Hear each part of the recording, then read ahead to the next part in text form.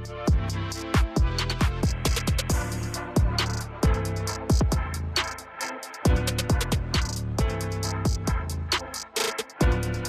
everybody, Fan Drive Time, Sportsnet 590 The Fan. I'm Ben Ennis. Toronto Blue Jays with a day off today after their, this is maybe the most meh road trip you can have. 4-2 against the very bad baseball teams. Okay, it's fine. Lucky for them that the Rangers stink to high heaven. 7-5 the Blue Jays are through the first 12 games of their 15 straight games against sub-500 opponents. 9-6 versus 10-5. Which is what the difference would be between taking 2 out of 3 or sweeping the Kansas City Royals, who are into town over the weekend. Feels miles apart. Feels like, 10-5, that's very acceptable. Sweep away the Royals, and that's what the Blue Jays end up with record-wise over this 15-game stretch. But, we start with Canada through to the semis of the FIBA World Cup for the first time in history. They're going to play Serbia tomorrow morning. If you want to call it morning or maybe like tonight, tip-off is before 4 o'clock? No, it's before 5 o'clock in the morning. 4:45 tip-off on Sportsnet. And man, we knew that comeback and that win against Spain was important, but how important does it feel like it is now? Feels like this Canadian men's national team was put in a time machine, and all of a sudden we go from an organization, a team that has just countless failures on their resume to one that is all of a sudden the second best in the world, which I guess on paper it should have been, but they are living up to the expectations right now. We'll see what tomorrow morning has in store. Michael Grange has to get to bed soon to get ready for that game. He joins me now. Hello, Michael. Hello, Ben. How are you? I'm very good. So, we know sports come down to fine margins, and oftentimes there's a sliding door event. I think of Tom Brady and the Tuck Rule game against the Raiders, say that's called differently, and they bow out in the first round. Maybe Tom Brady never happens. If Canada doesn't come back from down 12 points in the fourth quarter against Spain on Sunday, who the hell knows? Now all of a sudden, all is forgiven. Yeah, it really is remarkable, and it kind of felt that way, just the ebb and flow. From really stubbing their toe against Brazil, which was a good team, but Canada definitely should have handled them, and then putting themselves in jeopardy against Spain, not only having to beat the number one ranked team in the world, but also you're down 10, you're down 12. You really put themselves up against the wall there, and had they not been able to pull it out, it was pretty grim, I think ultimately you would have settled on the fact that they'd go to an Olympic qualifier next year. They would probably have this team plus the additions of, Jamal Murray or whatever. I think they would still be a favorite going into some event like that, but the margins are so slim. You never know who's hurt. You never know what's going to happen. You just don't want to be in that situation. And that's why that loss to Brazil was so frustrating, because they had put themselves potentially in that situation. But it's really nice to have a player like Shai Gilgeous-Alexander and the right supporting cast, and they were able to get that done. And now it's kind of everything people have been waiting for at least a decade or so is happening in the space of about a week. I have to recalibrate a little bit, honestly, Michael, because going into that game against Slovenia, it felt like there were no stakes. Despite the fact that this is a very important tournament to most of the basketball-loving world, and maybe it's going to start to grow in North America, but it does feel like the Olympics are the be-all, end-all. But we're in the semifinals here. This is an American team that did not make the finals 4 years ago at this tournament. Obviously, talent-wise, there's all the possibility in the world, and you were writing about it after Game 1 and their victory over France, that this Canadian team can win gold. It's just this is all new ground for people who have watched this national team, because even going back to making the Olympics in 2000, that was a miracle run. I'm going to talk to Todd McCullough before the end of the show as well, so that'll be fun to reminisce about that 99 game against Puerto Rico in the FIBA AmeriCup before the Olympics in 2000. But I don't know, do you think basketball fans in this country now feel like there's high stakes for these games, or does it still feel like they're playing with house money? Yeah, I think recalibrate is a good word. I mean, there was just so much emphasis on, qualifying for the Olympics and maybe in a way even just not screwing up again, is right. Like it's kind of harsh, but just not having to try and tell that story one more time. And as I pointed out in other comments, like from a corporate organizational point of view, not trying to go explain to sponsors and everyone else, why you can't get this done. So that was a big factor. It was more like the downside risk was so significant had they not been able to pull it out and qualify for the Olympics, that you didn't really give yourself much time to think about the upside potential. And that's where they are now. I mean, this is, like I think you said, house money. But it shouldn't be underestimated that winning a medal at a World Cup or potentially winning a gold medal, it could be the high water mark for this program, just because it could be the high water mark for any program outside, say, the United States. Like, They could go and knock off U.S. in the final should they get there, if they handle Serbia, presuming U.S. gets there, and be gold medalists. And they could be the number 1 or 2 team in the world for the next 12 years, and they might not win another gold medal. I mean, it's just that hard to do. So, and it's interesting, just it seems like the players get it. I think being over in that environment and being immersed in it, it's really taken on its own life form. But I think basketball-wise, as fans here, it's only starting to, as you say, people are starting to go, wait a second, this is a giant event. They could win it, and they could make history. It's pretty exciting. It's something that, we've been waiting for a long time. Yeah, do you think this tournament in this country, in this continent, is growing in stature? Because, like, hand up, like I don't have too many memories from 4 years ago, and part of that is obviously the inability for Canada to get deep in this tournament and qualify for an Olympics. But this, like I said, everybody keeps telling me, and that it's obvious when you hear some of the quotes from some of the players around the world, that this is like more important to many countries than the Olympic Games. Do you think having a moment like this for this country, that like 4 years from now, I mean, we'll have seen this team at an Olympics between now and then, but like, do you agree that maybe this tournament is more on people's radar in 4 years? Oh, I think it is. I mean, this stuff takes time, right? And, FIBA doesn't do itself any favors. They've been really, for whatever reason, they've had the last 2 events in the Asian market, which I would suggest is probably a big, important market for them, but it doesn't do wonders for establishing the significance of the World Cup in North America, if that's important to them. So, I mean, you can't be mad at people who aren't getting up at 4 a.m. to watch games. And then they're only the second cycle into this new World Cup format in terms of the windows of qualifying and all that. So, it takes a little while for, people who have lives to get up to speed. But that's what's kind of interesting and exciting here is if Canada can do this and make a habit of this, which I don't see why they can't. I mean, this is the level they should have been at for about a decade now. Mm-hmm.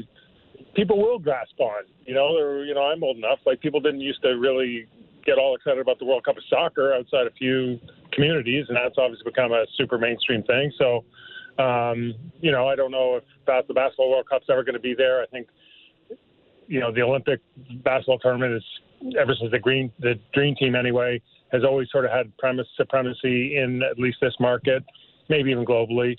But, it takes time. So the first step is being in it. The second step is being successful in it. And, 4 years from now, I can guarantee you people will be a lot more knowledgeable and on top of the World Cup and Canada's fortunes at the World Cup than they were in 2019, or they were in any of the years Canada didn't qualify in the years before that. Bad news, though. In 4 years, it's in Qatar. So, yeah, time zones is still an issue. But, yeah, they made it work at the World Cup, and I don't remember too many early mornings for Team Canada. Okay, so let's look back to the Slovenia game for a second, because Arash Madani did a great job reporting that Team Canada was trying to limit SGA's minutes to around 30. He ended up playing 36. He also becomes the first player in an elimination game with 30 and 10. Like, he was money. And yeah, it was pretty. I mean, the second half was very rarely in doubt. Do you think there's any pressure though from like these NBA teams, from the Thunder? Do you think there's maybe some back channel discussions about, hey, you guys did it, and we're happy that our young player gets this great experience, but we sure would like to have him give an MVP this season for 82 games. Where do you think that decision making is coming, even though it didn't actually end up playing out in fact? Yeah, I mean, I think there's probably a reasonable amount of dialogue that goes on. The reality is it's the player that drives that bus. And particularly in the instance of a player who's like Shea is in the middle of his contract.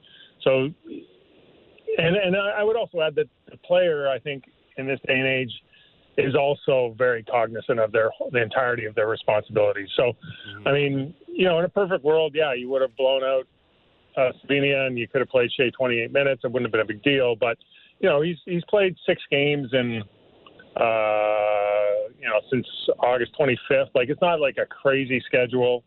There is off days. I know they're being very careful. Canada does a really good job in terms of their overall treatment and the medical side of it too. Like, they really do run it kind of first class. So, I think if you're Sam Presti and the Oklahoma City Thunder, you're kind of looking there going, well, we haven't been in a playoff game for a long time, and certainly never as Shea as the focal point of kind of win or go home type game.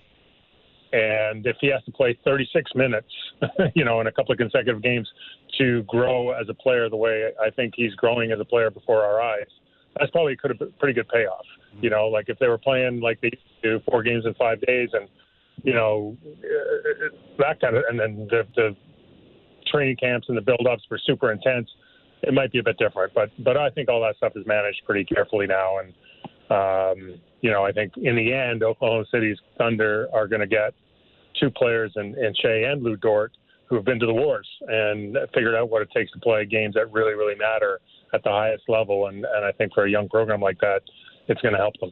Yeah, that looks like very much a team that's on the rise. 2018 NBA draft, Michael, and Luka Doncic somehow goes 3rd overall, and somehow the Atlanta Hawks decide that Trae Young's a better fit for their team than a guy that was having success against men as an 18-year-old in Europe. We know how that has played out. But I think most people viewed those two, especially in the immediate seasons after that draft, as like, oh, those are the 2 guys that, we're looking to see their development. And then lo and behold, 8 picks later goes Shai Gilgeous-Alexander, 11th overall. And then, of course, we know the trade history after that. Like, is there...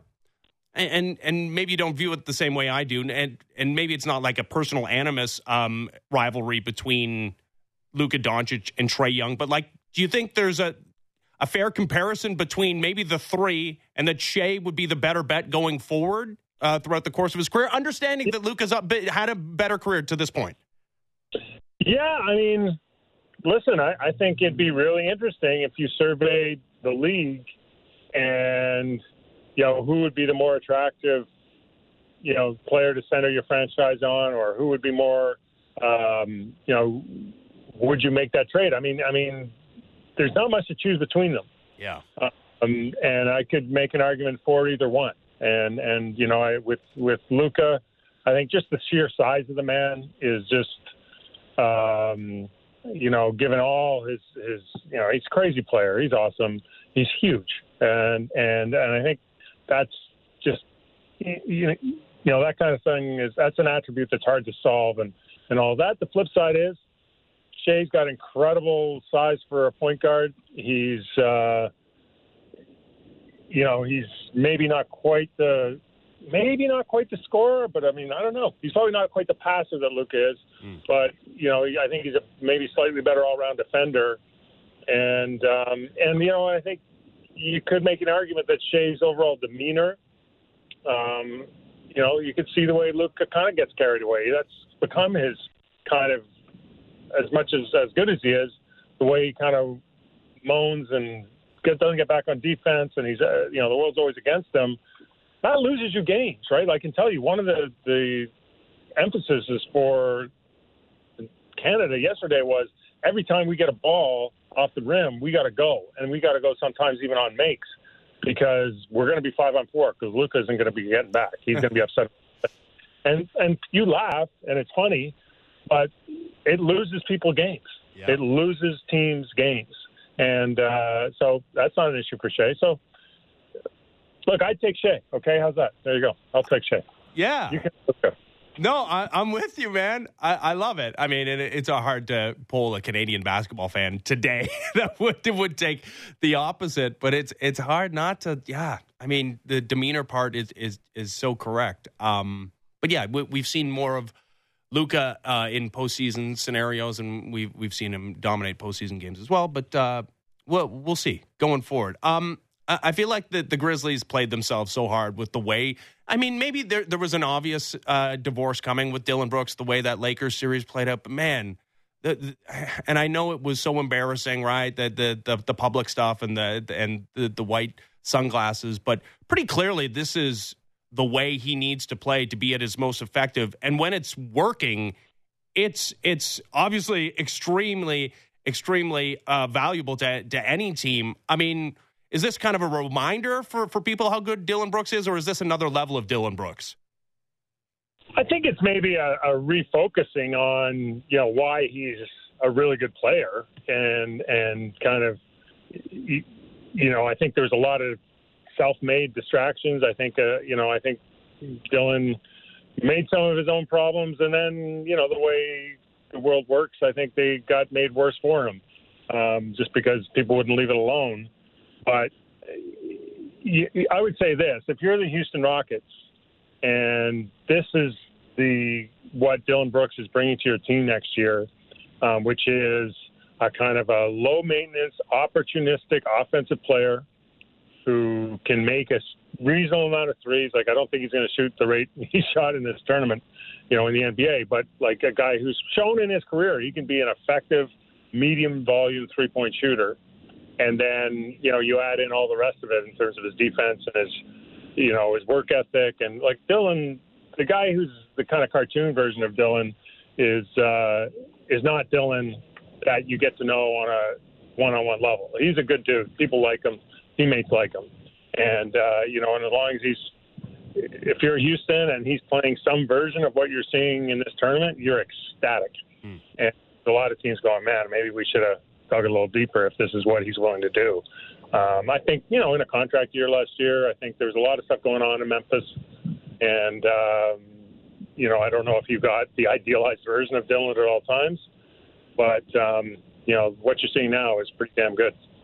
I mean, speaking of those Grizzlies, and I assume John Morant is going to be on the court at some point. But, yeah, and Zion, we'll see. Hey, maybe there's a redraft. Are you willing to say R.J. Barrett, the best of those three? I think I've always said this since the minute I've ever known R.J., which goes back, since he was a teenager, is he will never make your organization look bad. He will never make you as an executive look bad or a coach. He's going to always be professional. He's always going to kind of do what he can do to bring out the best in his ability. And, it might not always be the smoothest. It might not always be happen at the pace everyone would like it. But you're never going to lose sleep going, how's this guy going to make me look bad? And, and there's another guy. He's a great guy, good teammate, very, very serious about his job. And, and like at the age he's in, I think he's still 23. It'll be interesting, actually. Like right now, it's pretty obvious, that draft order seems pretty sound. But give it another couple of 2-3 years. We'll see if Zion ever is able to get on the floor. We'll see if, I hope his problems are behind him. But that's one thing in terms of availability and grind and, all the off-court stuff. R.J. Barrett he's a pro. And I mean that in a really good way. Yep, and those guys at this point, not as safe a bet to be on an NBA court. All right, looking ahead to very, very early tomorrow morning. How does this Canadian team match up against Serbia in your mind? Well, I think they match up well against every team other than the U.S. Like I do think, Serbia is really good. I think Canada's better, man for man, position by position. The challenge I think Serbia presents is they're a big team. I think they have about 5 guys they play that are like 6'10"-ish. And, Canada's had some moments in this tournament where size has bothered them. Ironically, I think sometimes they've looked best when they've chosen to not match up. And you've seen Jordi Fernandez go with one big. He'll sit either Dwight or he'll sit Kelly Olynyk and just go with 4 kind of perimeter type players and take his chances. And that's worked out pretty well. And I wouldn't be surprised to see more of that against Serbia. I think what Serbia brings to the table is sort of reminiscent of what you saw Latvia with a little bit. You saw Spain with a little bit, what France was supposed to bring is just, Serbian basketball is on a different level in terms of its level of expertise. It's, the commitment to playing kind of a team pass first move the ball. Like they just play at a really expert level of that. And you look through their stats as a team, I think they're shooting 55% from the floor as a team in the tournament, which is absurd. They're nearly 40% from three. So they have all of that. They do have size. And then in Bojan Bogdanovic, they have, a real bucket getter. And maybe that's an element that Spain didn't have. And, and I think they're deeper top to bottom than, say, Latvia was.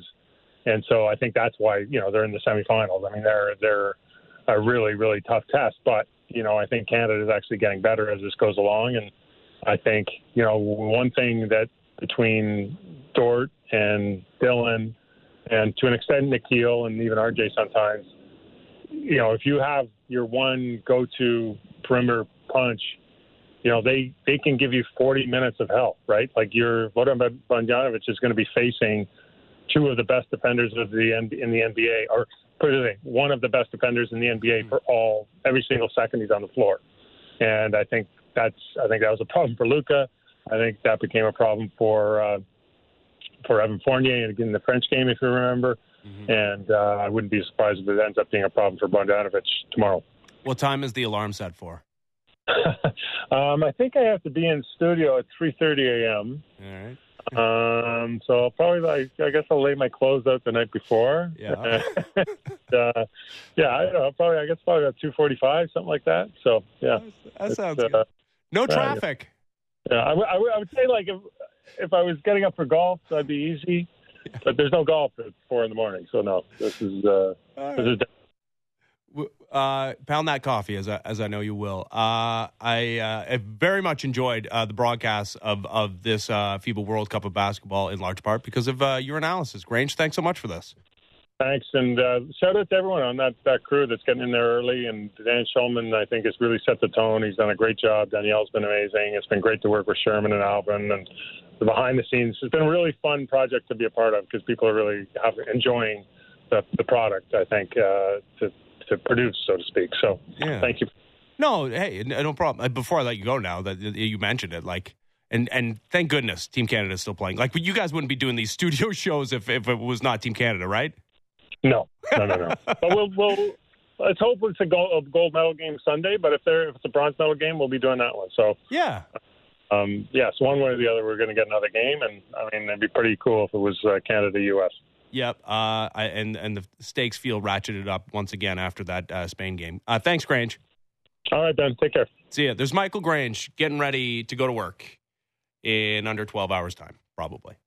Canada against Serbia tomorrow morning. Broadcast starts at 4:30 on Sportsnet. Okay, I have recalibrated because I got to tell you, the Slovenia game, I know it was tied at 50 at halftime, but Canada was pretty well in cruise control in the early moments of the third quarter. It was hard to really feel like there was too much at stake there. We're at the semifinal territory here now. Canada wins tomorrow morning, guaranteed at least a silver medal at the marquee basketball event in the world. I mean, whether we've been conditioned to believe that or not, that is just the reality of the situation. The Olympics are a different deal. But this is the premier international basketball event. And Canada, I think Grange is right to point out that this is the golden age of Canadian basketball, and it's been so unrealized, the talent level. that it does feel like once the breakthrough happens, it's going to be nothing but linear growth from here on out and like a bunch of gold medals, bunch of medals going forward. But this might be it. They might be in and around semifinals, finals of major international tournaments, but maybe don't have as good a chance to win a medal, if not a gold medal, than this year. So got to take advantage of it. All right, when we come back, so much to get to with our next guest. I mean, the U.S. Open is happening. Blue Jays are in a dogfight to make the playoffs. It is opening day of the NFL season. Talk to Adnan Virk next as the Fan Drive Time continues. I'm Ben Ennis, Sportsnet 590 The Fan. Discussing the biggest stories that matter to Toronto sports fans. The Fan Morning Show with Ailish Forfar and Justin Cuthbert. Subscribe and download the show on Apple, Spotify, or wherever you get your podcasts.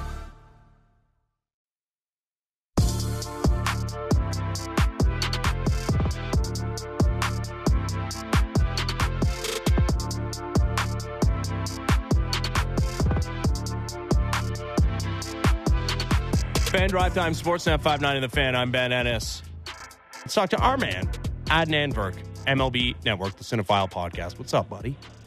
Ben, always a pleasure to be with you, pal. And you're right. For the Jays, I said going into this 9-game stretch, you got to go 7-2, which they still could do if they sweep the Royals, and the Rangers will hopefully lick their wounds as far as Texas fans are concerned. But it sets up for what's going to be a heck of a series coming up. And before we get to that, speaking of Texas, you think of Texas, you think of Texas heat. I'm not sure about back home. Right now here in Secaucus, New Jersey, sweltering heat wave. And I'm going to offend you because I'm going to go in Fahrenheit. It's 95 degrees with the humidity. It feels like 100. So plus 36 doesn't really sell exactly how hot it is right now, but hotter than a Texas summer right now here in Jersey. Okay, so you spoke to the right person because, I was literally in Texas 2 weeks ago, and nice. so don't come at me with your 95. I was there right in the midst of a stretch of days in Austin, Texas, of 40-plus days consecutively in which the high temperature was over 100 degrees Fahrenheit.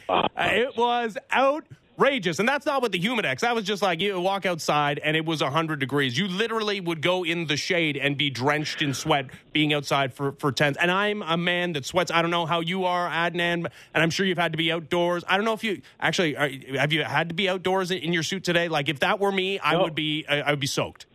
No, it's an excellent point you make because my car has been in the shops. I've been taking the train, which has actually been a nice throwback to the days I lived at Yonge and Shepherd. I'd take the subway south, Shepherd to St. Andrew, walk 10 minutes to the Score. I used to always wear my suit. So, I kind of feel like it's a throwback to my days at the Score. But you're right. I'm drenched. Like I'm carrying the suit jacket, and I'm just wandering. It took me about 20 minutes to get there. I got on the train to take the shirt off. I'm wearing like the white undershirt soaked. It was disgusting. But I'm with you because I'm big on the Humidex. Like I love telling somebody, well, it's 89 with the Humidex, it's 120. So to your point, the fact without the Humidex, over 100 in Texas, that's legit. Yeah, it was. It was very legit. All right, the Rangers swoon is super legit. And yeah, the Blue Jays have underwhelmed, like I've said, but this is a Rangers team that seemed solidly in position to win the division. Now they're just scraping tooth and nail to get into the postseason. They're also a team that, despite the Blue Jays paying into the competitive balance tax for the first time in franchise history, Rangers have the fourth highest payroll in all of baseball, but this is a Blue Jays team with, it feels like an expiration date on it. Like, who has more on the line as far as getting into the playoffs, Blue Jays or Rangers?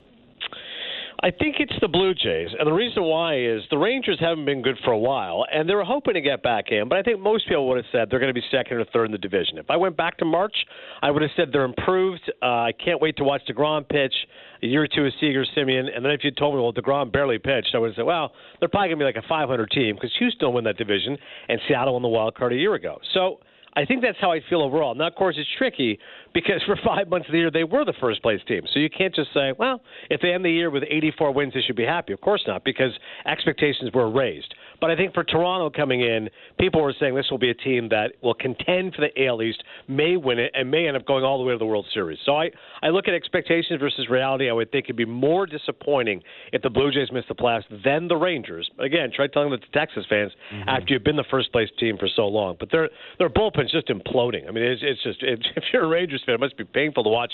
And yesterday, Betty, God, you cannot get a better regular season baseball matchup. I was like rearranging my schedule like a week in advance. I go, hang on a second, are we going to get Scherzer or Verlander? I'm like, yeah. I'm like, oh my God. And then Scherzer just gets blown up for 7 runs in 3 innings. That was abysmal, and just a sign of how bad it's been for Texas lately. Yeah, it's not been great. We'll see. I mean, that's going to be the series that probably determines the season starting on Monday, the 4-gamer between the Blue Jays and Rangers, not only because of the lack of separation between these two teams at the bottom of the American League wildcard standings, but because the tiebreaker is going to be decided over those 4 games. If the Blue Jays take 3 to 4, they'll own the tiebreaker against the Rangers. So I've talked to you plenty this season about reasons why this Blue Jays team feels underwhelming or is underperformed. And I think a lot of our discussion has been focused on Vladimir Guerrero Jr., who, is having a down season. But I want to talk about somebody else who is having similarly a down year and is under contract for 3 more years beyond this one at almost $75 million. Yeah, you got it. Yeah. He's going to be 34 years old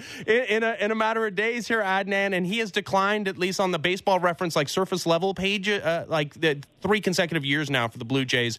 I wonder if you think this is just a blip for him, like are the Blue Jays in for a world of hurt the next 3 years? I'm really worried it's the latter. So far, it looks like a terrible contract. Let's be honest. I mean, I really like George Springer, the pride of hard-hitting New Britain, Connecticut, which is about 10 minutes from where I lived in West Hartford for 9 years. So I appreciate a Connecticut kid going all the way, and I like his backstory. You know, he's a kid overcame a very painful stutter. There's a lot to like about George Springer. A lot of home runs in the postseason, great run with the Astros. But they give him that contract, Ben, and you know they outbid the Mets. And the rumor was they paid another $20 to $30 million more than the Mets. Mm-hmm. So they already knew it was an overpay. But they said Springer's that important in being a clutch player, decisive hitter, et cetera. So what happens? He's been injury-plagued. He's been inconsistent and so disappointing defensively. They got to bring in Kiermaier and say, George, you're better served as a corner outfield position. 2 years into the deal, already they're like, corner outfield. Okay. And even offensively, when you're hovering, you and me have got on Vlad about not having an 800 OPS. Mm-hmm. How about Springer hovering around a 700 OPS? Are you kidding? For that kind of money you're paying him? That's not the bang for the buck that you're expecting. And I think for a lot of listeners right now, when you said 34, they said, what? I thought he was like 30, 31. I'm like, no. They signed George in his 30s. Yeah. And those contracts generally don't age very well. You had to think when they signed that deal, and the Mets were I think they were offering 6 for 120. Jays went 6 for 150, whatever it was, in that range.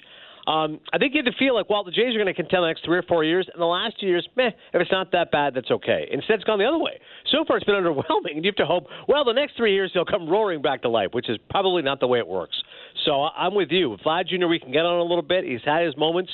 But Springer's contract, if you look at the year overall and see the Blue Jays didn't make the playoffs, there's about a handful of offensive performances we're going to look at specifically. Mm-hmm. And we're going to say Vlad, we're going to say George, we're going to say Alejandro Kirk wasn't what we were hoping for. You know, with Danny Jansen down now, I know Kirk's been a little bit better, but still, on the year, hasn't been that guy.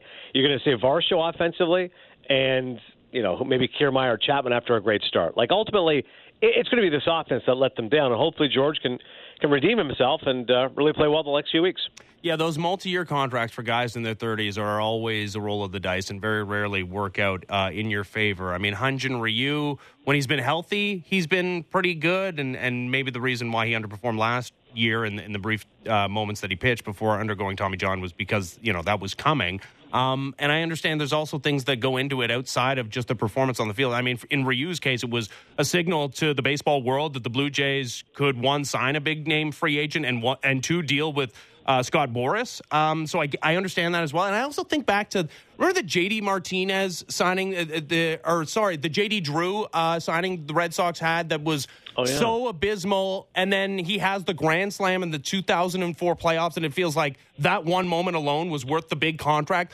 Like, at what point do you determine, hey, you know what, that contract wasn't worth it? Is it just the performance on the field during the regular season? Because I still feel like these two guys, and Springer in particular, because Ryu I don't think is going to be a factor if the Blue Jays get into the postseason. I mean, he was notably left off the Dodgers postseason roster in the year that he was the National League ERA champ. But good memory. Yeah, yep. Could George Springer, like with a final couple of weeks and then a postseason run, like just make us all forget about the $75 million still headed his way? Well, I think that is one of the ways, if you're a Springer fan, you do point to the fact he's always been a clutch performer. And I know sabermetricians and analytics will say, well, there's no such thing. But in the postseason, he has performed well. I think that's absolutely true. And so generally, if you picture George Springer, you close your eyes, you can pick the playoffs, you go, oh, yeah, he was always had some big home runs for them. You picture him and Altuve and Bregman and Correa together, and you'd have to hope that, yeah, if you're going to underwhelm, do it in the regular season and then overachieve come postseason time. But to me, this is the postseason now, Ben. Like, if you're a half a game up on the Rangers right now, it's got check time. This literally, every game feels like a playoff game. I think if you're a true Blue Jays fan, you've got anxiety every single time, and you have to feel like, again, you're going to sweep the Royals and go 7-2 in this easy stretch, because then, as you and I are going to repeat 1,000 times, it's 18 or 19 straight games against teams with winning records, particularly that series against the Rangers. And as we all know, there's struggles against the American League East, and they've got teams against their own division, including the Yankees down the stretch, who are finally playing better. The Baby Bombers above 500. Dominguez first home run. Like, it's, I think you can't wait and go, well, if they get in the playoffs, George will be great. No, now is the playoffs. George's got to step up now. Yep. Yeah, I look forward, but don't look forward to seeing the Martian, Jason Dominguez, when the Blue Jays play the Yankees 6 more times before the end of the season. So Davis Schneider is the guy that I don't feel anxious about when he's at the plate. It's been unbelievable. Obviously, the start was incredible at Fenway Park, but that was against a Red Sox team that couldn't pitch at all. And then he kind of peters out a little bit, has a bit of a trough there, and doesn't end up starting a game for about a week and a half. And then he's now one of the Blue Jays' best offensive players. I mean, probably the best offensive player, especially with Bo Bichette out right now. He's hitting second, so that's generally where you put the best offensive player. I know it's all about this season, but boy, and I know it's like in baseball terms, it's such a small sample, but it just, the process is matching the results. At what point here do you have to seriously think about Davis Schneider as a key contributor to the 2024 Toronto Blue Jays? I think you've got to consider it now, because especially when, that series against Fenway, you go, it's just a really cool story, right? He's, late round draft pick, and because of the goggles, the mustache, he's just somebody who immediately is going to be a fan favorite. And they, beat the tar out of the Red Sox in that series. But, it's conventional to say, without Bichette and Chapman, the Jays were going to struggle, and once they come back, they're going to be fine. And if you look at the numbers, you go, well, Schneider's been unbelievable. The guy's hitting close to 400, and Ernie Clement did a really good job filling in for Bo as well. So I hope when those guys come back, and I believe Bo's back this weekend or early next week, that it's going to be, status quo. But you have to appreciate most baseball teams are not going to be healthy the entire season, with the exception of the Atlanta Braves, who have incredible durability. And those guys play every day, and they're on the verge of clinching a playoff spot, so we'll see how much those guys rest. But generally speaking, the true test of a team is you get tested by your depth. When guys go down, because everyone goes down, because it's baseball, it's a long season, do you have the reinforcements? And in the case of the Blue Jays, that is something you can say, wow, I was not expecting this in the days of Schneider and Clement and et cetera. And to your point, next year, you have to start to look at this roster. Now, I think they're going to be hard-pressed to keep Matt Chapman. I don't even know if they want to keep Matt Chapman, right? Because he's great defensively, and he's got power, but he's going to command a lot of money. It's a pretty weak free agent market in terms of bats. I don't think he gets $200 million, but I think he's going to get to maybe George Springer money, right? I think he's maybe 7 years, 150, something like that. So that's probably too much for the Jays. So that's where you start to say to yourself, hey, this can become more than just a feel-good story. This can be a guy who is really good in meaningful baseball games. And if he has a great camp, then why shouldn't he break camp and have a job with us? I think already that conversation should be forming in your head if you're part of that Blue Jays front office. I want to talk some U.S. Open with you, Adnan. Yeah. No Canadians left for you to go and jinx. But, yeah, there is a 20-year-old American who is the story of the tournament so far, Ben Shelton, knocking off Francis Tiafoe, and becomes the first or the youngest American male since Michael Chang in 1992 to reach the semifinals. He's 20 years old. He's unbelievable. It was a great match against Tiafoe, 2 Americans in the quarterfinals. I read a Washington Post story that tennis is cool, it's having a moment. Apparently attendance is way up at the U.S. Open. Well, what's the state of American tennis right now? You were there. Yeah, I can speak to the fact, for those who missed it last week, because I was telling Ben, I was there for night 1 of the U.S. Open, and the crowds were fantastic, and unfortunately I jinxed it as Milos and Felix were both ousted. But you're right. I think tennis is having a moment, and the fact they had, listen, like all things, people kind of, begrudge Americans. They only care if Americans are involved, but that's probably true of most things. Of course, Canadians will like things more if Canadians are involved, and Americans will like tennis more when Americans are involved. The sport was more popular when it was Sampras and Agassi and Roddick, and once it was assumed by my man Roger and Rafa and Djokovic, it's not the same thing because there's no American pushing these guys. Roddick was the last guy to win a slam. So I think what happened, first of all, is Americans are doing well. That's important. So you look at it and you say, wow, Coco Gauff in the semis for the first time. And immediately, not just because she's young and American, but she's black, but someone says, well, is she the next Serena? And you go, well, not quite. Let's slow down on that. But she is a player with a lot of promise, 6th ranked in the world, has shown a lot of gutsiness and composure. And I saw her night one when she got pushed to 3 sets. So I can say the fact that she looked shaky early on and has now asserted herself. And I love Brad Gilbert. Speaking of Americans, he coached Agassi. Of course, he's part of ESPN's tennis coverage. He's coaching her. So it's important to have Americans doing well, period. So if all of a sudden Coco Gauff's there and Fritz is there and Tiafoe's there and Shelton's there, already those crowds are going to spike because, you know, like all things, people are fickle. I think a lot of tennis fans want to go. There's a lot of Americans in New York who just like going to watch tennis. It feels like a rite of passage, kind of like for us back home, the C&E, right? Everyone goes to the X. That feels like it's the last blast of summer. Then we get the kids back to school after Labor Day. But what happens is there's enough fair weather fans who go, oh, you know what? I wasn't doing much tonight. Hey, wait. It's Shelton versus Tiafoe? Huh? That's pretty cool. American versus American. Let's go. And then you see Shelton, and you go, okay, this guy's a crowd pleaser. Like, he's hitting the crap out of the ball. Big lefty, cocky, 20 years of age, as you said. Like, there's a lot to like about him. And one of my tennis buddies texted me as we were watching. He says, I got a little bit of Marat Safin in him. I saw, that's interesting. I said, I love Safin because he hit, again, he was a hothead but volatile, and he was so talented. He said, oh, yeah. He goes, sometimes you'd watch Marat Safin and say, he's got dinner reservations. Clearly he's checked out. And sometimes you look at the best tennis player in the world. So I hope Shelton has the talent of Marat Safin and hopefully better composure as well. But it's been a good story, man, and tennis needs good stories. And he's going to face Djokovic, which is going to be a mammoth match in terms of trying to overcome Joker. But if he can do it, even push him to 4 or 5, that's great. And you're gonna have tennis fans born of those moments. You know that. When I met Agassi years ago, you know, I love his book. If you're a tennis fan, if you're a sports fan, everyone knows how good his book is because it's so revealing and so honest. It's called Open. And he was at the chapters. I can't remember where I was in Toronto. It might have been Mississauga. But I was such a big Agassi fan. I drove there, and I remember waiting like an hour and a half to meet him. And when I finally get to the front, I'm planning what to say. And I said, that match with James Blake at the U.S. Open was one of the greatest things I've ever seen. And Andre, without missing a beat, just takes the book and goes, yeah, it's in there. Like, I could not have underplayed the moment more. I'm like, that was not worth the hour and a half and the traffic to go on the 401. But whatever, he signed my book. But I mentioned that because while watching the Shelton match, I don't know if James Blake was calling it, but he's been calling a bunch of matches for ESPN. And he said, to this day, people still mention to me, hey, that match against Agassi, U.S. Open, and then bam, they roll in the B-roll. You see the video. I'm like, yeah, that's like me. So there's going to be Ben Shelton fans, no matter what happens in his career, are going to say, dude, when you face Djokovic, even though you lost in 5 sets, that tiebreak in the 3rd set was unbelievable. So I hope he wins, of course, but at the very least, I hope it's a great match because that will still help the surge of interest in tennis. Yeah, I think James Blake was there for the coin toss as well. So, yeah, obviously, hearkening back to some of the great American versus American head-to-head matchups at this great tournament. And, yeah, he's going to be even more of an underdog against Djokovic, obviously, than he was against the ranked Tiafoe. I wonder if this is not the sport where it is most advantageous to be the underdog, because it can actually impact your style of play. And he talked about going for it and taking big swings at the ball, because what's worse that can happen? You're going to lose the match. I mean, you weren't expected to win anyways. I you know what? I hearken back to my ping pong.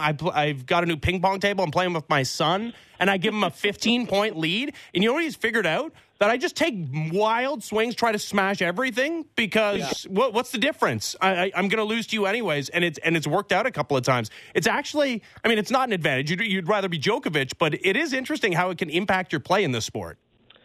Well, let's personalize it. I am like your son when it comes to ping pong. It sounds like you're going wild swings. He's conservative, just trying to get the ball over the net. That's like me. And the other day I played tennis with a buddy. Again, 90-degree weather yesterday, and he always beats me because he's better than me.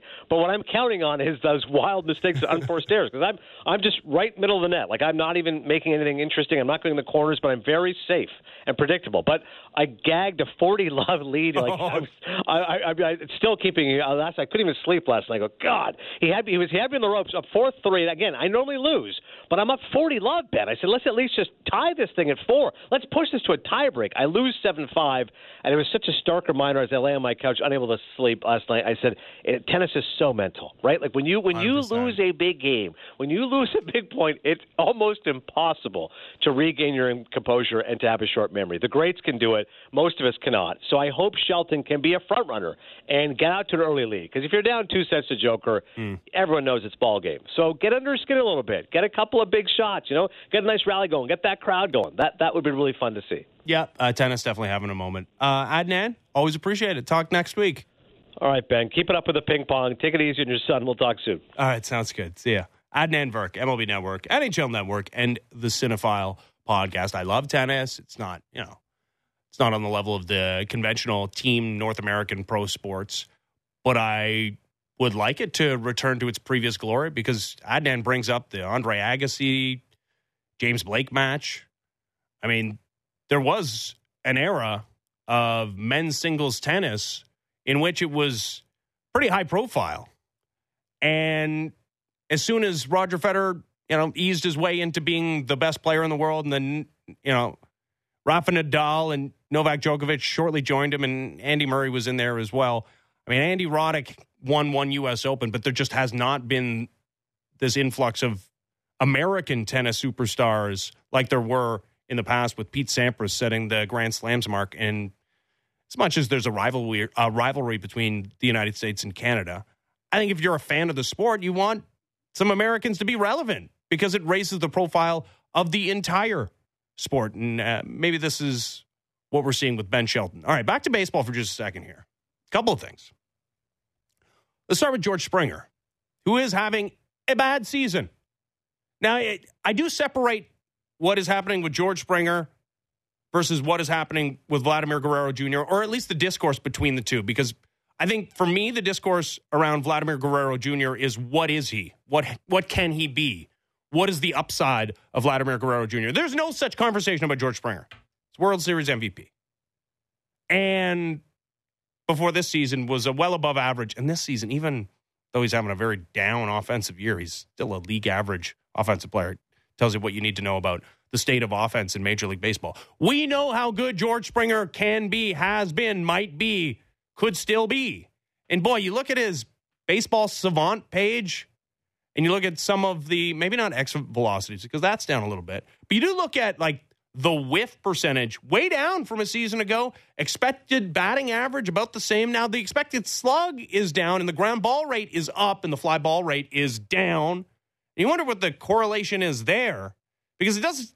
Now that sounds a lot, not necessarily with the ground ball fly ball ratios, but the fact that there's a lack of slug does sound a lot like what we're seeing with Vladimir Guerrero Jr.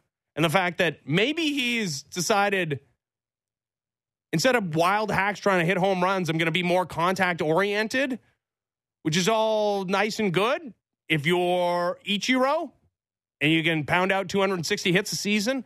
But there's only one Ichiro.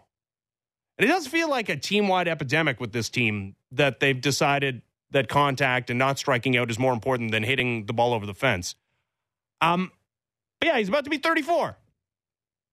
And it's hard not to look at that baseball reference page and look at the OPSs year after year after year, although it was a very small sample in his first season. Only 78 games played in 2021. 907 OPS, though. And the record, of course, that the Blue Jays had with him in the lineup was otherworldly, so there's a concerted effort to make him or put him in positions to be healthier last season, down to 814, and this season 735 for a guy who's now in his mid-30s. Like, that's... I've seen more than a few career trajectories that around the same age look pretty similar to George Springer's, but just like progress is not linear, I would not always is your downward trajectory linear. So I wouldn't say that this means that because his OPS has gone down almost 100 points the last two seasons, that we're headed for like a 650 OPS season from George Springer.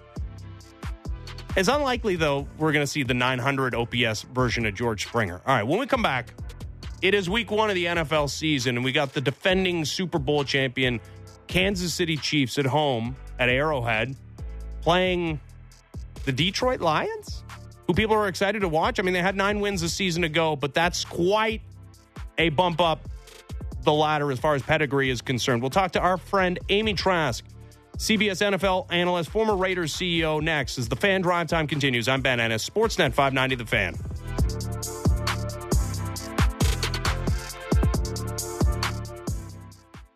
Everything you need to know about the Blue Jays. Blair and Barker. Be sure to subscribe and download the show on Apple, Spotify, or wherever you get your podcasts.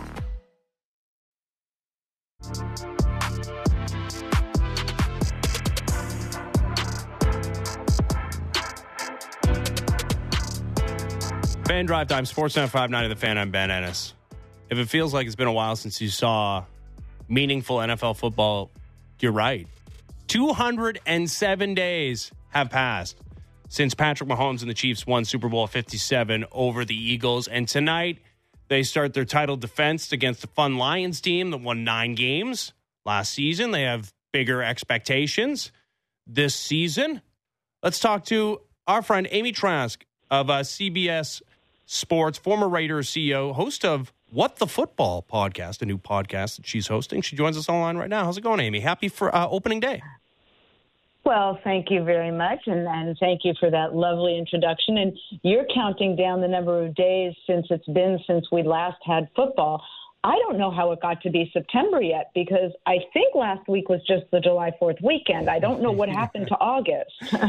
Yeah, it all like sand through the hourglass. These are the days of our lives, Amy. Yeah, no, it all slipped away, and it won't be long now. And well, for us in Canada, that it gets cold, but not for you in California. You got plenty of beach days ahead of you. So the Chiefs go into this game where they're going to unveil their Super Bowl banner without Chris Jones, who, although apparently he's going to be there in a suit, maybe, and the team is totally cool with that because they're unveiling the banner and at some point are going to get their rings, but maybe not Travis Kelce. He's a game time decision with the hyperextended knee. So every year they're a lock for 12 wins and they're a lock for an AFC championship game as long as Patrick Mahomes is the quarterback. Like, at what point? And I know they lost Tyreek Hill last year. Like, at what point is there too much attrition that the Chiefs can't overcome it? Well, in no particular order as to the terrific topics you just raised, attrition with a Super Bowl winning team is the norm. You know, whenever a team wins the Super Bowl, that team, other teams tend to try to pick it apart a little bit and grab this guy and grab that guy. So that's sort of the norm for a Super Bowl winning team. I was one of the people who thought that the loss of Tyreek Hill prior to last season would be a bigger deal than it was. You know, there's that saying, and boy, Cliff Branch told me this throughout my career with the Raiders: can't coach speed, can't coach speed. I heard that from Cliff a lot. So I thought that the loss of Tyreek Hill would be a bigger deal. Credit to Andy Reid, of course, and at the time Eric Bieniemy, who has moved on, that they simply rolled on and won the Super Bowl without Tyreek. The Chris Jones situation is interesting. I may well be wrong, of course, but I am still of the mind we may be surprised, and he may run out on the field in a uniform. They may find a way to get it done. And even, if they get it done at the last minute, even if he doesn't take a snap or, takes only a snap, they may get it done in time to put him in a uniform. So I'm not ruling that out. Now, that said, if he doesn't play, that can be bad for either the team or the player. So let's say he doesn't play. Let's say they don't get it done and the team loses. Well, you've just lost a game. Mm-hmm. You've lost 1 out of 17, and people can say, well, it's just game 1. Well, it's a non-conference opponent. You still just lost a game. But if the team goes out and wins without him, he might have just shown the team, I am valuable, I am important, but you just won without me. So, I hope they find a way to get it done. I think it would be phenomenal if they surprised everybody and they panned up and put a camera on the suite and there he was in a uniform and walked down onto the sideline. But then again, I like movies that, end with happy endings. So there you go. Yeah, we'll see. That would be cool because, I was kind of with you that he hadn't necessarily been ruled out for the game and still hasn't, I guess. Like, there's, what if they put pen to paper right now and he was activated and put into the game? I don't rule it out, but indications are that he's going to at least miss tonight's game against the Lions team that they're heavily favored against naturally at home. But like I said, won 9 games a season ago, frisky team after winning 3 games the prior season. And obviously Dan Campbell's bunch have higher expectations this season, especially now that Aaron Rodgers is out of their division. Are the Lions ready for prime time? Well, couple things. Irrespective of whether they are or they're not, everybody certainly thinks they are. They're opening on opening night on the road in prime time, and they've got enough. Sorry about that. I got so excited I dropped the earpiece right out of my ear. They've also got a number of other primetime games this year. So ready or not, here they come, primetime. The other point is Jared Goff is now a year into this offense, and by all accounts, he's looking better, looking more comfortable. And they did win a lot of games last year. They won 8 of their last 10, I believe. And look, this is a team that hasn't won its division in 30 years. 30 years. So the fans are tremendously excited. Dan Campbell shared a story that the fans were so excited during a preseason game. It required a team to go to the silent count in a preseason game. So, but that said, this is the Chiefs. They're hanging their banner. And I will tell you, in all my years in the league, that was the most difficult road environment in which we played. Those fans in Kansas City, the only word I can use is cacophonous. They are just cacophonous, and it is a very, very hard venue in which to play as a visiting team. Yeah, might be a bunch of points scored in tonight's game. It's a nice little game to whet our appetite for the weekend, and then wrapped up with an AFC East divisional affair between the Bills and Jets, where we get to see Aaron Rodgers' Jets debut for a Jets team that managed to win a bunch of games last year with very limited quarterback play because of that great defense, which we expect, I think, to be back pretty close to that form this season. How close to the MVP form does Aaron Rodgers need to be for the Jets to get where they want to be? I think he needs to be pretty darn good. Does he need to be MVP? I don't know about that. They did have some pass protection issues this preseason. They seem to have addressed them a little bit. They've got Becton back in the line. Aaron seems to be working very well with Becton. It looks like that's headed in the right direction. They've got to protect Aaron. They got to be able to run the ball, not just pass the ball. They've got to have a full offense. But that said, Aaron Rodgers is a very, very, very special quarterback. And if the defense can hold opponents, they can win a lot of games. Mm-hmm. Yeah, tons of pressure on him, of course. But, yeah, it's a pretty good spot to be on a team with that level of defense. I don't know if it's a good spot that Jordan Love finds himself in on a Packers team that's always expected to be good. They're a very young team. They've got some weapons, obviously, in the passing game. And you know what? They selected him in the first round, and it was part of the reason, if not the primary reason, that the future Hall of Famer, Aaron Rodgers, decided to move on to greener pastures, literally, in the form of Kelly Green with the New York Jets. But that being said, he did get a couple of years to sit behind and watch a future Hall of Famer. This used to be the way it was done with first-round quarterbacks. I mean, Aaron Rodgers in particular, not anymore. I mean, we're getting 3 first-round pick quarterbacks starting in week 1 this season. But do you think Jordan Love's been put in a position to succeed? Well, you took the words right out of my mouth, which were, look what Aaron got to sit behind Brett Favre. And you're right. That's the way it was done back in the day, so to speak, before the new collective bargaining agreement came into place. And it prioritized getting your quarterbacks on the field sooner than you otherwise might, or than you certainly did in the olden days, I will say. And I'm allowed to say that because I was there in the olden days, so it's not that pejorative. But look, I hope that Packer fans are patient with Jordan. Clearly, the team believes he can be their next quarterback. But the reason I want Packer fans to be patient is recognize how magnificently you've had it all these years. You had Brett Favre for umpteen years, followed by Aaron Rodgers for umpteen years. So give Jordan a little bit of breathing room, because you've had it very, very good at quarterback up there in Green Bay. Yeah. The San Francisco 49ers went through a good run of quarterbacks there with Joe Montana and then Steve Young, of course, and then they've had some good quarterbacks since then, and then Jimmy Garoppolo does get them to a Super Bowl. In fact, with a lead in the fourth quarter of a Super Bowl. But yeah, health issues hampering his ultimate winning of a Super Bowl in San Francisco, and then what happened in the postseason against the Eagles last year, and everybody getting hurt, hampering the Niners' attempt to win a Super Bowl under Kyle Shanahan. And now we got Brock Purdy seemingly healthy, but man, his sample in the NFL is so limited here, Amy. I mean, what is your level of belief that Brock Purdy is good enough to lead the Niners to an NFC championship? 3 reactions to that. 1, you're absolutely right. Of course, it's a very, very, very small sample size. Number 2, clearly the organization believes in him. Kyle Shanahan, John Lynch, presumably Jed York, they clearly believe in him, and they're looking at him every single day. I'm not. So point 3 is they believe he can get it done. We will see. I don't know. It is a very small sample size. And if he does get it done, well, you know what? Here's to those who are chosen last.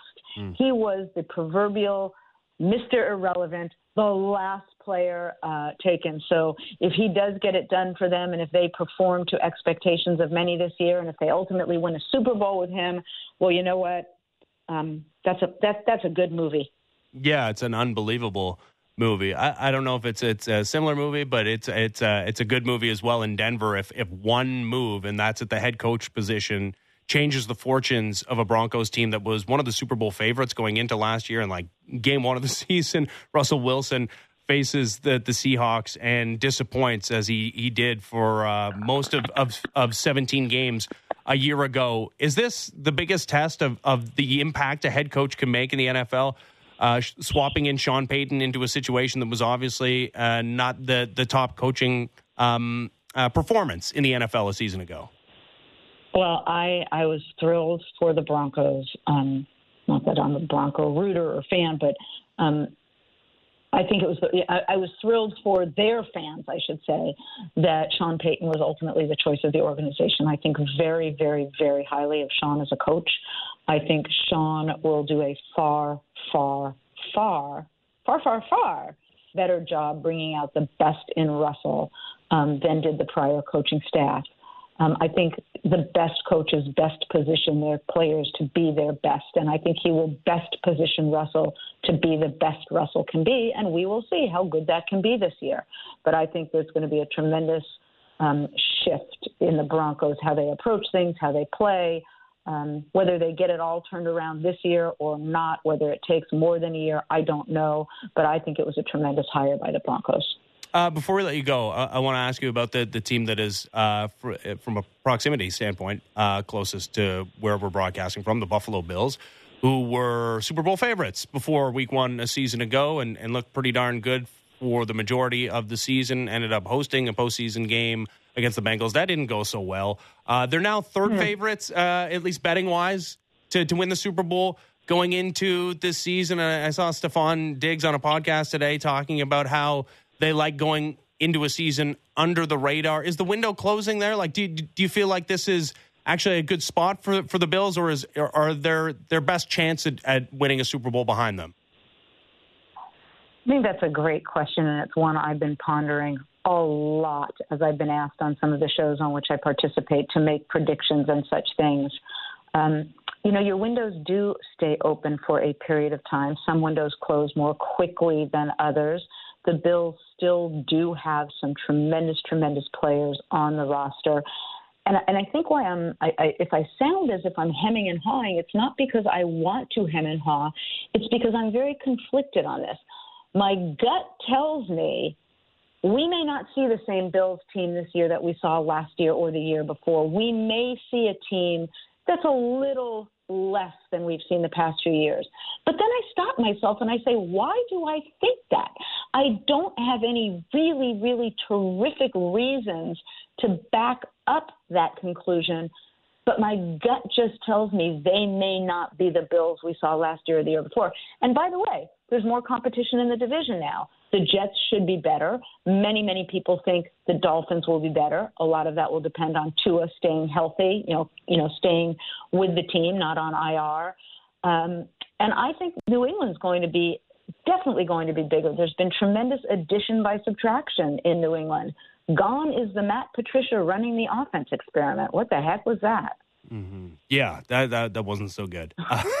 That didn't go so well, but that's definitely going to be a formidable division this upcoming season. It all starts tonight at Arrowhead. It is the Detroit Lions and the defending champion Kansas City Chiefs. Amy, always appreciate the time. Thanks for doing this. Always my pleasure to join you. Thanks for having me. There's Amy Trask, CBS NFL analyst, former Raiders CEO, and host of the What the Football podcast. Thursday Night Football gets you underway with the defending champs, as it always does, again, against the Lions, who are put in this position because they can provide perhaps cannon fodder. for a Chiefs offense that might be without their best offensive weapon outside of Patrick Mahomes and Travis Kelce. Or maybe without Chris Jones trying to track down Jared Goff, they go ham offensively and come up with a week one surprise. It would be a surprise because Patrick Mahomes never lost week one. He's pretty consistent. Like I said, 12 wins. But this from James Palmer of the NFL Network. There's a pretty good chance Chris Jones will be at Arrowhead tonight in a suite to watch the Chiefs open up the season against the Lions. If he's there, it wouldn't be a surprise to the Chiefs either, and they are not opposed to allowing Jones to be there and see the Super Bowl banner drop. That is a confident franchise, and why shouldn't they be in? They've been to an AFC championship game each of the last 5 years. Every single season under Patrick Mahomes. They've won 2 Super Bowls under Patrick Mahomes. They've been to another Super Bowl with Patrick Mahomes. They are a lock, despite throwing significant pieces overboard like Tyreek Hill. But that's quite a situation. Chris Jones is literally under contract. And listen, this is not a judgment call on whether Chris Jones should, in fact, be sitting out these games because we know, putting your life on the line is maybe a bit of an exaggeration on a weekly basis, but not that far off. The amount of abuse physically these guys take, especially when you're talking about a lineman, more an offensive line. But yeah, an edge rusher, same deal. Running over people, generally, or he attempts to do. I have no qualms with a guy who can be cut at any point on the other side of things, deciding, you know what? I actually need to secure my future because I am the most valuable defensive asset with my couple of sacks during the postseason and team leader in sacks a season ago. But he's literally in a contractual dispute with the organization. Who's like, yeah, it's fine. We'll be in a team suite. I guess I just kind of invented that he'd be in a team suite, but are they going to make Chris Jones pay for his own suite? Is he going to be in the bleachers? I doubt it. This is a guy that they're literally day by day staring each other down across the table. He says, I want more money. And they say, we don't want to give you more money. And then game day comes and, his job is to play on the field. And he's contractually obligated to do so. And they understand that he doesn't want to. And they put him in a suite either way. That is a confident franchise. One that deserves to be confident as well. One that until further notice, doesn't matter who they lose outside of Patrick Mahomes, are going to be a lock for at least a postseason spot, at least a domination of the AFC West, and at least an AFC championship game appearance, and at least a game one win. It's happened each and every season. I want to go back to the Blue Jays for a second. So I mentioned there was a couple of things that I wanted to get to before the break, but I only got to George Springer, who, again, if you look at the numbers, it's not all that concerning beneath the hood because the expected batting average is the same as it was a season ago. He's just not hitting for as much power. He's hitting the ball on the ground a little bit more and not hitting his fastballs because he's not looking for fastballs. Or not getting in fastball counts maybe, but his whiff percentage is way down. You know who's getting into fastball counts?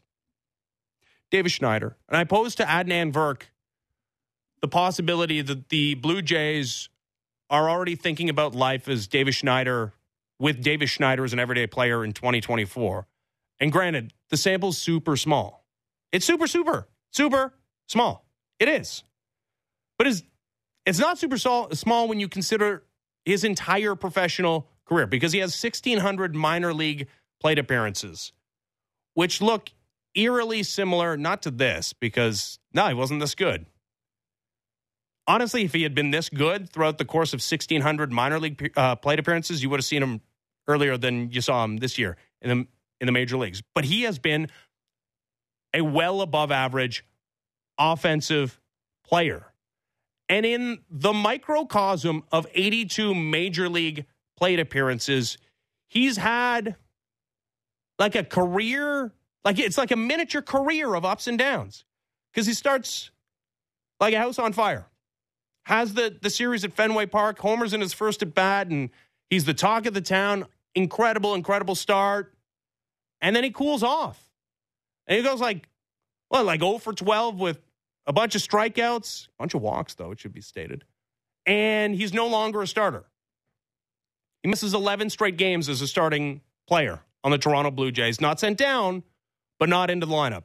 And then gets another opportunity, understanding his own weaknesses, which very much exist at the top of the zone in the form of fastballs, and he does it again. So not only are you seeing the process when it comes to getting into hitters' counts, understanding what you can and can't hit, but you're seeing the adjustment already made. As a guy that's not afraid to talk about his weaknesses being at the top of the zone, being fastballs up and around his head. I mean, how many times have we seen him turn on that? And despite a guy that takes a lot of pitches and gets into deep counts, he's also not afraid to swing at the first pitch if it's something he likes. Go back to the home run he hit yesterday in Oakland. So do I think he's an MVP candidate? Do I think he's an all-star? Maybe not. Although I wouldn't rule the all-star part out. But am I more than 50% at this point in the Davis Schneider of it all in saying that this is a guy that will break camp as the Blue Jays starting, I don't know, take your pick, because Whit Merrifield's a free agent, Matt Chapman's a free agent. As their starting second baseman, yeah, I kind of think that's more than likely the case. And lastly, in regards to the $70+ million that George Springer is owed, that's bad. No doubt. It's bad. You got about $60 million coming off the books, though, at the end of this season. A lot of it in the form of Hyun-Jin Ryu, who also goes into this discussion as far as the Blue Jays' big free agent signings. And I'm talking about guys that were, so like Jose Barrios does not apply in the list that I'm about to talk about because he was traded for and then signed to an extension. But guys that were given multi-year deals in free agency, tying up many years of payroll for the Toronto Blue Jays. And I'm thinking about the hits and the misses. Like at this point, it's unquestionably one of the best signings in Blue Jays history to talk about Kevin Gausman, where they had a choice between he and Robbie Ray, or maybe not a choice. Maybe they're kind of, considering some of the constraints around vaccination status at the time, although you hear conflicting reports on that, decided to give the money to Kevin Gausman, the devil you don't know as opposed to the devil you know, where they had rehabilitated Robbie Ray to the point of being the American League Cy Young Award winner. They went to a guy that they'd had dalliances with in previous off seasons. That worked out exceedingly well. Chris Bassett, this past off season, bit of a roll of the dice, and I guess the story is not complete, even year one of that multi-year deal. But, I mean, so far, so good. I certainly would have taken what Chris Bassett has provided this season. Now we start to get into the questionable side of things. Yusei Kikuchi looked like one of the worst signings in the history of this franchise a season ago, where at some points, I mean, I wasn't alone in this. Who didn't think about the idea of that contract already being a sunk cost, 3 years, $36 million, that Blue Jays just eat the rest of that deal, that he was not only not helping them, but anytime they were forced to use him in a game, it was detrimental. Did I think he would rehabilitate himself to not only be a league average pitcher, but one of the best since the All-Star break? I did not. So let's call that one a wash. Now we get into the really interesting territory. So I mentioned to Adnan Virk that there's more that goes into evaluating a free agent signing as far as the team's performance over those years, the player's performance over those years, maybe off-field stuff. Hyun-Jin Ryu was signed partly because he was coming off a season with the Dodgers in which he led the National League in ERA, I would say even primarily. But partly because this team just had no track record of dipping into the top of the free agent pool, one, and two, talking to Scott Boras clients. And they did both. And maybe with no Hyun-Jin Ryu signing in 2020, who, by the way, was kind of instrumental in the Blue Jays getting into the playoffs for the first time in a very bizarre season, but he was pretty damn great when he was healthy in the 2020 season. Not so great in the playoffs. But one, he gives you a kick of the can when it comes to a postseason appearance. And two, maybe starts knocking down the door in regards to Major League Baseball player agents understanding that the Blue Jays were going to be a player at the top of free agency. Because the next year it's George Springer. And it's a lot of money. And there's a lot of the story that's yet to be written. And I think a lot of rehabilitation that can happen in the final 20-some-odd games of this regular season. And definitely an extended postseason run could change the opinions of so very many. And also there was an understanding at the time that giving him the extra year, giving him, as Adnan says, $20+ million more than a team that, Steve Cohen was still the owner of at the time, the New York Mets. Like, there was an understanding that if you went to that number with a guy that was going to be in his late 30s by the end of that deal, and this is the deal with any pretty much free agent contract negotiated, that the last couple of years, if not 3 years, are not going to look so good. But yeah, I thought you'd get more than like 2 years of goodness out of George Springer. And that's what it's been. Not even 2 full years. The first year, he was injured throughout it. Last year, he was good, if not great, like 800 OPS.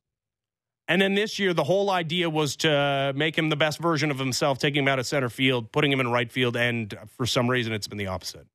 Got to get to the bottom of that. Because as much as I still believe Vladimir Guerrero Jr.'s down season has been the root cause of the Blue Jays' offensive struggles, he's right there in runner-up position. All right, when we come back, Team Canada resuming its quest for FIBA World Cup gold tomorrow morning at 4:45 in the morning. They're already into the Olympics for the first time since 2000. Speaking of which, we will talk to a member of that 2000 Olympic team. Todd McCullough, former Sixer and Nets center, joins me next. The Fan Drive Time continues. I'm Ben Ennis, Sportsnet 590 The Fan. Fresh views on everything in the National Football League. It's the Fan Checkdown with Matt Marchese and Donovan Bennett. Subscribe and download the show on Apple, Spotify, or wherever you get your podcasts.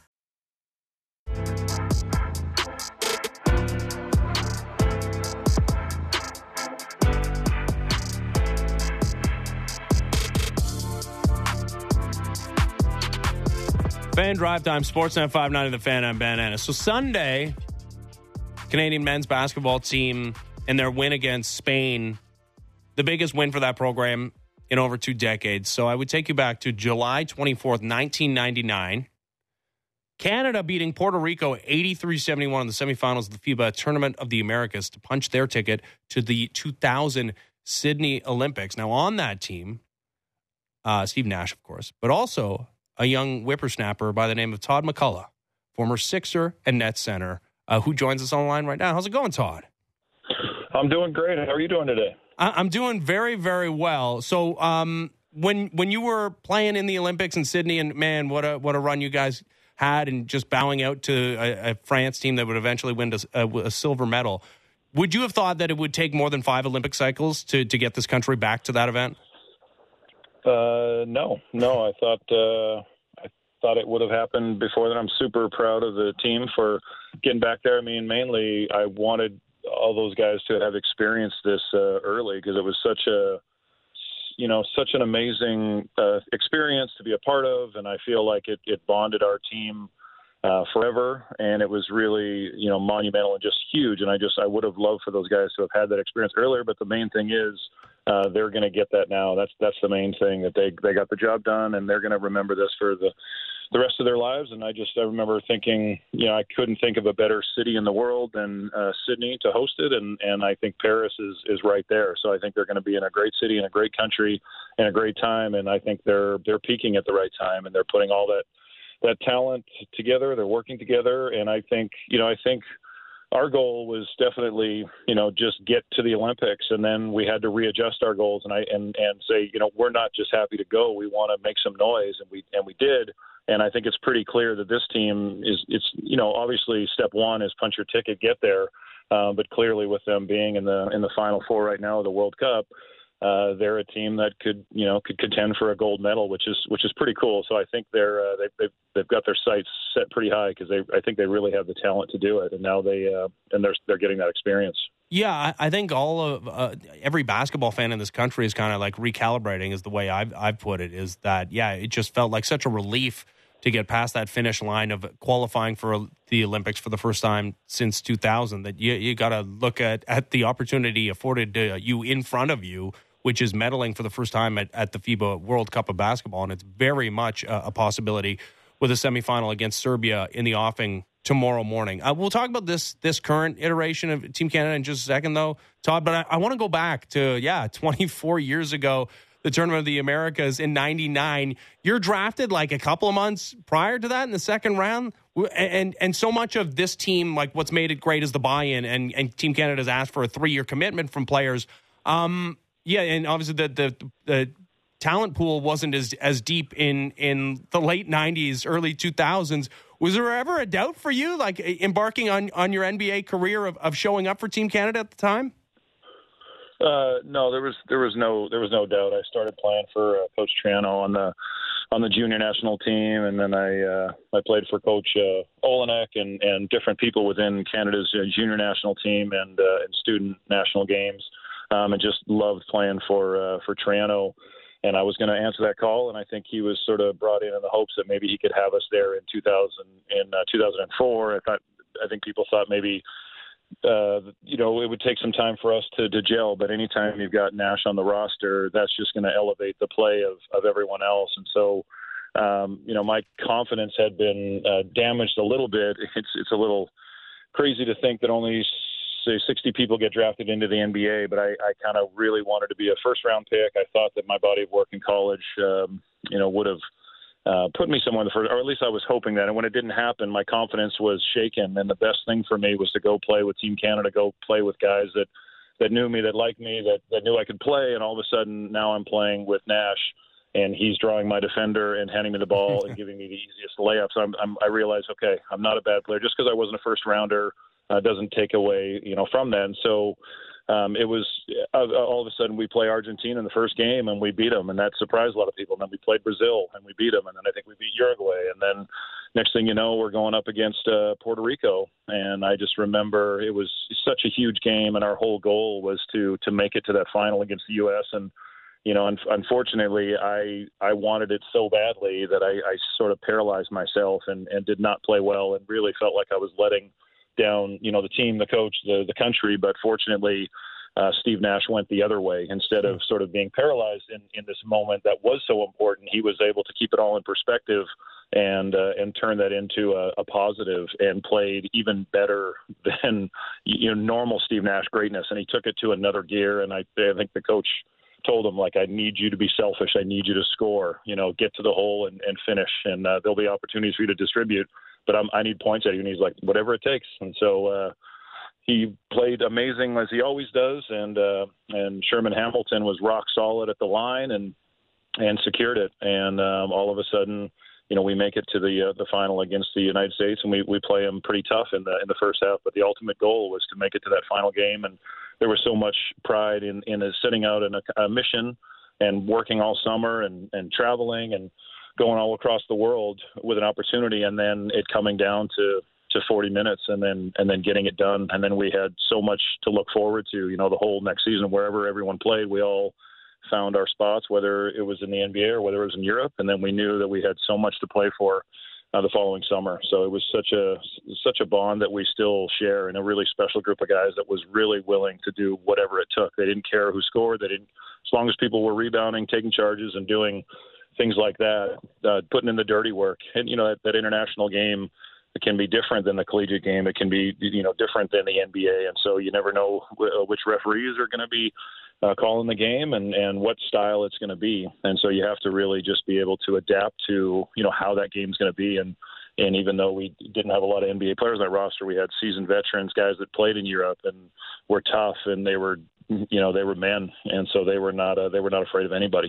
Yeah. I mean, it was an incredible feat for you guys to get to the Olympics and then play as well as you did in those Olympic Games. But yeah, you talked about the immense pressure in that game against Puerto Rico in Puerto Rico, and this Canadian national team, considering the previous failures in 2015 and 2021, and man, how close they were, and to be down 12 points going into the fourth quarter. I'm sure. Well, I'm not sure, but I can tell you a lot of basketball fans in this country felt the same way, that it just felt like it was all happening again. But the difference, Todd, is that there's no Steve Nash on this team. There's a guy that's pretty damn close and got MVP votes last year playing for the Thunder, and Shai Gilgeous-Alexander. And I don't know if you saw the broadcast yesterday, but Steve was on the pregame show talking about the level of play that Shai is at and comparing it to himself and understanding the mentality that he has and it being similar to himself. I mean, and I don't know how carefully you've been watching all these games, but it does feel like Team Canada has a superstar to the level of maybe not Steve Nash, who's one of the greatest of all time and is an MVP, but like to have arguably the best player in this tournament be a Canadian is an incredible thing, something that you've had, because I think Steve won the MVP award in the Tournament of the Americas in '99. Yeah, I think he did too. And like you said, I think it's really important to have that. You need to have that leadership and that belief, and to think, okay, we have the talent, we can get this done. And somebody, like Steve or like Shai, that's not going to buckle under pressure, that sees the situation, okay, we're down 12, there's still time on the clock. Never quit, never say die, and that's exactly what it took. And so, they could have hung their heads and said, well, we tried, but we're going up against the number one ranked team basketball country in the world right now, and it's just not our time. But they never quit. They play through the final buzzer, and they play calm, cool, and collected, and they give the effort on defense. And if you do that, you're going to give yourself a chance to win games. And then you need guys to step up and hit shots, and he's obviously somebody that can do that. And RJ Barrett with huge shots, and just the way they move the ball, they give up the ball if someone has a better look. So they play very unselfishly, and it just makes me very proud to see not only how well they're doing, but the way they've been doing it. And like you said, I think you need, if you can have anyone that's Steve Nash-like, that's going to increase and it's just going to raise the level. And if you have the ability to score the way Shai does, but also, you're going to take so much attention from the defense, and then with his court vision, able to see where that help is coming from, and then to distribute and be unselfish, and also be talented enough to score yourself or find the open man, is why he's so tough to guard. And I would have hated to guard somebody like that. And I think all of the people charged with slowing him down have a huge task on their hands. So, Todd, we're still trying to figure out or wrap our heads around the significance of this event, because it was almost like, the World Cup of Basketball was talked about in terms of qualifying for the Olympics, right? And now that goal is behind us, now, we have to think about medals and maybe a gold medal and this semifinal game against Serbia tomorrow. You played in different iterations, almost 100 games as a member of Team Canada. Can you compare these FIBA events to the Olympics and not only just how they felt as far as the import, but like the way the rest of the world feels about it? Because I've heard from so many people that the World Cup of Basketball, and I know it's gone through different iterations and name changes and like format changes over the years, but like that this is the number one to most basketball countries. Yeah, this is a massive event, and that the name change might throw people off, but I think ultimately it's a good one, because it really is a true World Cup, and the game is so international, and there's so many players from each country in the NBA, and obviously Canada is well represented. So I think they have a great opportunity. I think you can adjust your goals on the fly, and obviously goal one was let's get to Paris, and let's at least get that done. And now that that's done, now why not go out and win this? They can play with anybody in this tournament. No one is blowing everybody out by 30. It's not the 92 dream team. So you have to believe that they can go all the way. And so they've checked the box, and they completed goal number one. So they might as well go try and win it. Be the at least for this tournament, be the best country in the world at basketball. They're right there. Yeah, and this is, it's been such a long time coming, because this country has produced the most NBA players outside of the United States here for a while. It was obviously not the case when you were playing in 99 and 2000. What was it like to be a Canadian, not just a Canadian, but from freaking Winnipeg in the early 2000s, Todd, compared to the state of Canadian basketball right now? Like, how did you feel being one of the very few Canadians in the NBA? I had a lot of pride in it, and it if in any way, just that the fact that Steve and I were in the NBA, I had a lot of pride that I am good enough to play in this league that Steve is in, and obviously Steve is at another level, and started out being an all-star, and then obviously with a 2-time MVP, literally the best player in the NBA. But I had a lot of pride in being an NBA player, and I think that actually that Tournament of the Americas had a lot to do with my NBA career. I had been drafted by the Sixers a couple months previous, and Larry Brown was the coach of the Sixers, and he was also the coach of the Dream Team that year. And I was playing well in the tournament once Steve and the guys helped me get my confidence back. I think I led or was leading the tournament in rebounding, and did not play well in the Puerto Rico game, but fortunately, other guys did, and we got the job done. And then in the game against the U.S., I think we lost by 27 or 28. Hung with them pretty well in the first half. Game ended, and I don't know what it's like now, but back then, no one was handing out, stat sheets. In the NBA, there was always a stat sheet on your chair, and you could immediately look at your stat line and see how did I do. And it seemed like in international basketball, did your country win? Did your country lose? And the individual things, we weren't really privy to. And we get back to the hotel room, and Pete Garashi said, "Hey, there's a message from your agent on the phone." And so I check it, and my agent said, "Hey, nice game. You had 22 points and 16 rebounds against the Dream Team. The Sixers have offered you a contract. You're a second-round pick, but they can offer you a minimum contract. Welcome to the NBA." And it's my understanding that before that game, I was not really in their plans to be on the roster. And so I think the fact that, we had taken care of business and we had punched our ticket and we had achieved our goal allowed me to go out and just have fun. And it taught me a real important lesson about, yes, some games are more important than others, but somehow you've got to trick yourself into just realizing this is a game. It should be fun. Don't put too much internal pressure on yourself. And so when I felt no pressure and, Steve would have assisted on all of those points, and you have somebody like that, it makes it that much easier. But the success that we were able to have as a team, helped me in my NBA career, and vice versa. I would have an NBA season and then be excited to go back and play for the national team. And it was just a really good cycle. And, I'll never forget those summers and those years, and ultimately making it to the Olympics and making some noise and really on a trajectory where we, you really can't lose that quarterfinal game. If you make it to the medal round, you get a couple shots at the gold and silver. If you end up in the third place game, you have another chance of medal, but that crossover game, unfortunately, that's the one you can't afford to lose. And that French team was very good. And that was a tough one. So I'd love to have that one back.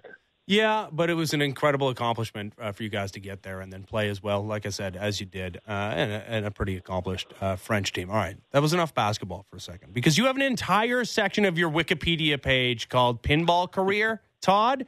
And I was reading some of the articles that it references, and a lot of them are old, but yeah, that you played in the Pinball World Championships. What's the state of your pinball right now?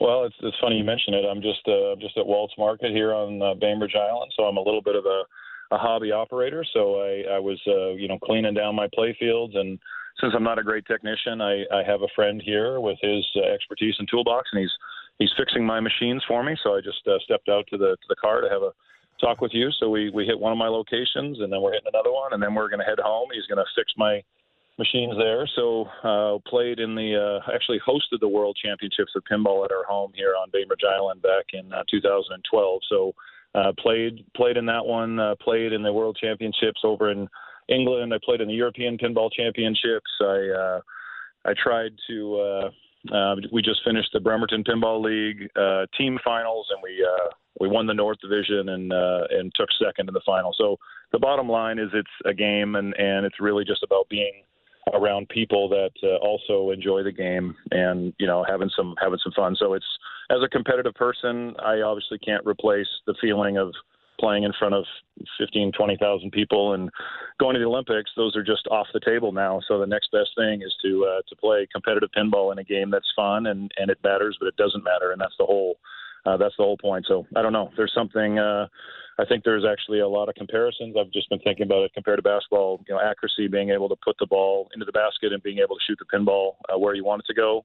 Rebounding or defense when the ball gets close to that drain, there's different skills you need to either keep it from going in there.